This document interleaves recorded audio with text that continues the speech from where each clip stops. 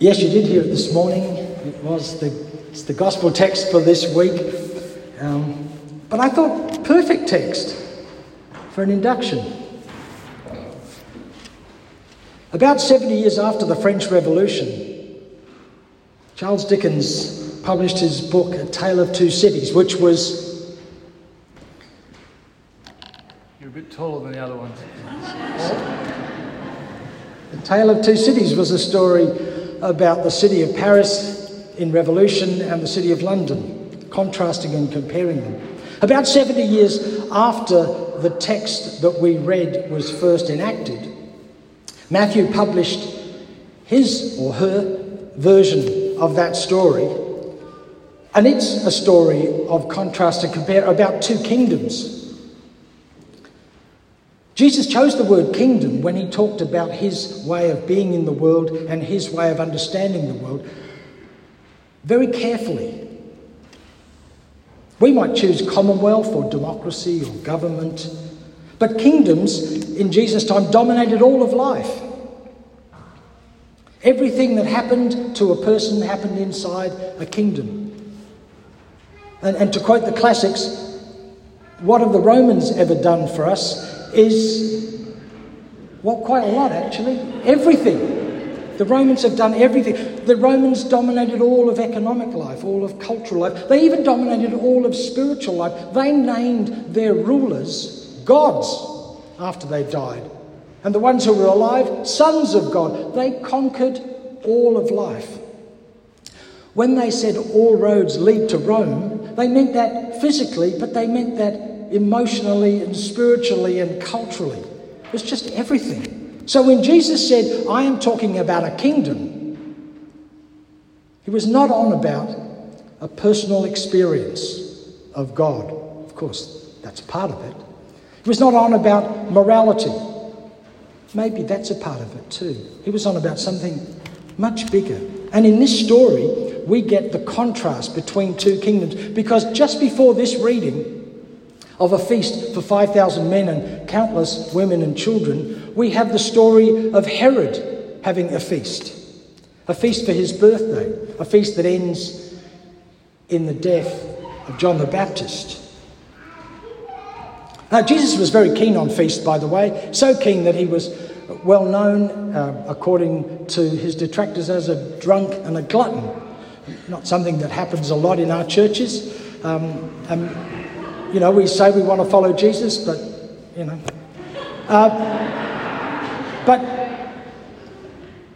But every time he talked about the kingdom, not every time, nearly every time, there was a feast involved, a celebration. And what we've got here is another celebration, a feast. But it's in contrast to the feast of Herod. Herod's feast was for the 1%. Jesus, for everybody. Herod's feast happened in an enclosed, expensive palace. Jesus' feast happened out in the wilderness where anyone could turn up. And there's so many contrasts and comparisons we could make. But the feast of Herod, the kingdom of Herod, if you like, was so colonized that it even colonized the minds of Jesus' disciples. Because when they came against a problem that we had all these people and no food, they came up with a plan. And it's a very good plan. They said, send the crowd away so that they may go into the villages and buy food for themselves. It's sensible, it's practical, it's doable. We're keen on those sorts of things, aren't we? It's everyone for themselves.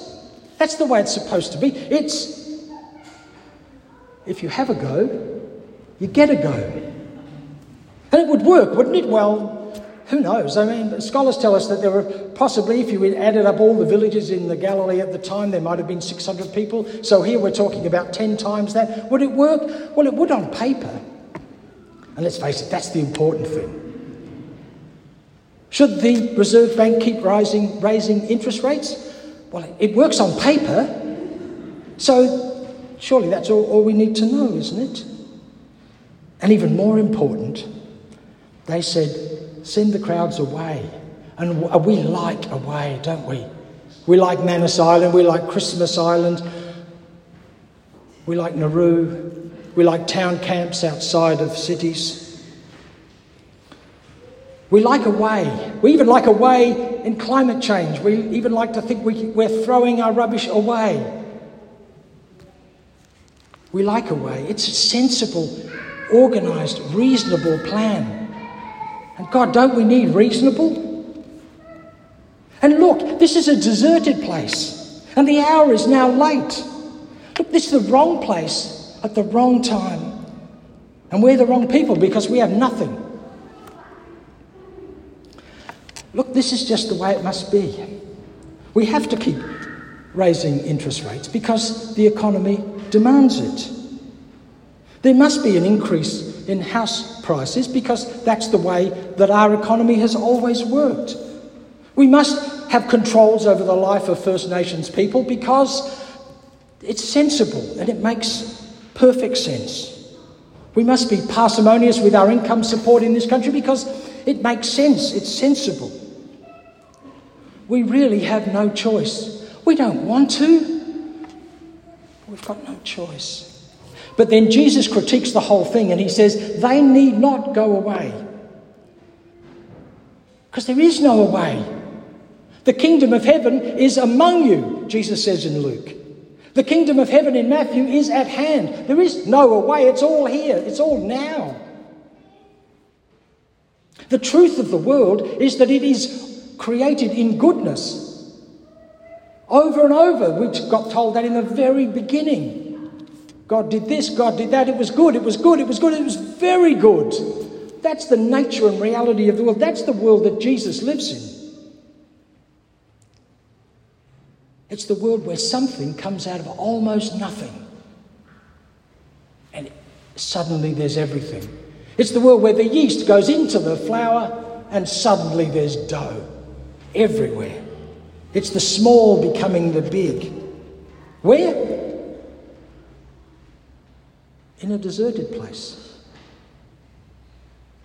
When? Here, now. In a deserted place where many of us live a lot of the time. And then Jesus says, bring them to me, meaning the fish and the bread. And we know, he lifts it up and he does the magic stuff. But why is he saying, bring it to me? Why couldn't they have just lifted it up? And we do it every week, don't we? Or every month, because we're Uniting Church, I've forgotten. If we were Catholics, of course, we would do it properly and do it every day. But we don't. He said, bring it to me, because surely it's about bring this to the centre of the world. Bring yourself into alignment with the true reality of the nature of things. The DNA of the world is shot through with the divine. Get on board. Come, bring it here. Bring yourself here. Bring your mind here, away from it being colonised by we have no choice. These things must be done. People must be sent away. And then you give them something to eat. That's your job, Linda. Give them something to eat. It's dead easy, isn't it? All we've ever got to do is get together and eat. And feast and look after each other and make sure everybody gets enough, and then there'll be quite a lot left over, apparently. But that's our thing. We're asking Linda, all of us together, to come here and to say over and over again, let's eat. That's the job. Let's eat. And maybe Brown Place will become a church that's known as a bunch of drunks and gluttons. Let's eat. It's in the deserted place where we experience, and we know it. We're seeing our institution that many of us have spent much of our lives loving and caring for evaporating before our eyes. We know this way of being church is in its end moments. It's the deserted place, and we feel like we've got nothing. Just these bits. But we put on a feast. We do it every week here with Uniting Care North Adelaide. The feast. We do it every month with tiny bits of bread and wine. It's the feast. We do it when we're in relationship with each other. We do it when we care about each other. We do it when we just turn up. As ragged as we are and as deserted as we feel, it's the feast.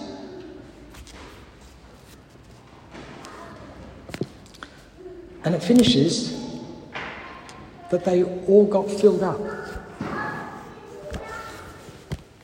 That's a great place to stop.